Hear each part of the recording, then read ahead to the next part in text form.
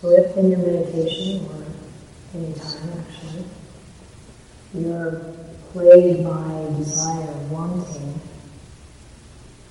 you can use this focus on the anatomical parts of the body as a way to quiet that wanting, dispel it.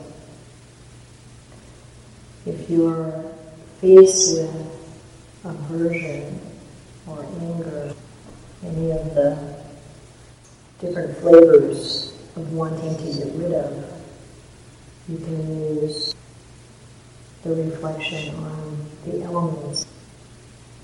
The body as elements, it starts to break down this sense of a solid self, which is usually comes up strong when we have anger or aversion.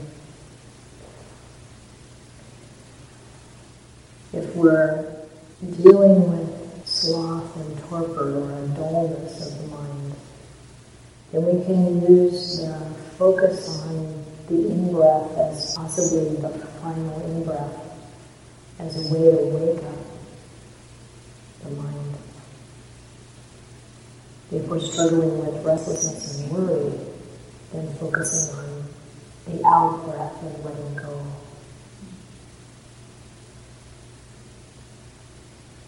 And if we're struggling with doubt, the best approach is investigation, becoming very curious about that doubt, very interested in it, really applying our investigation of whatever that is.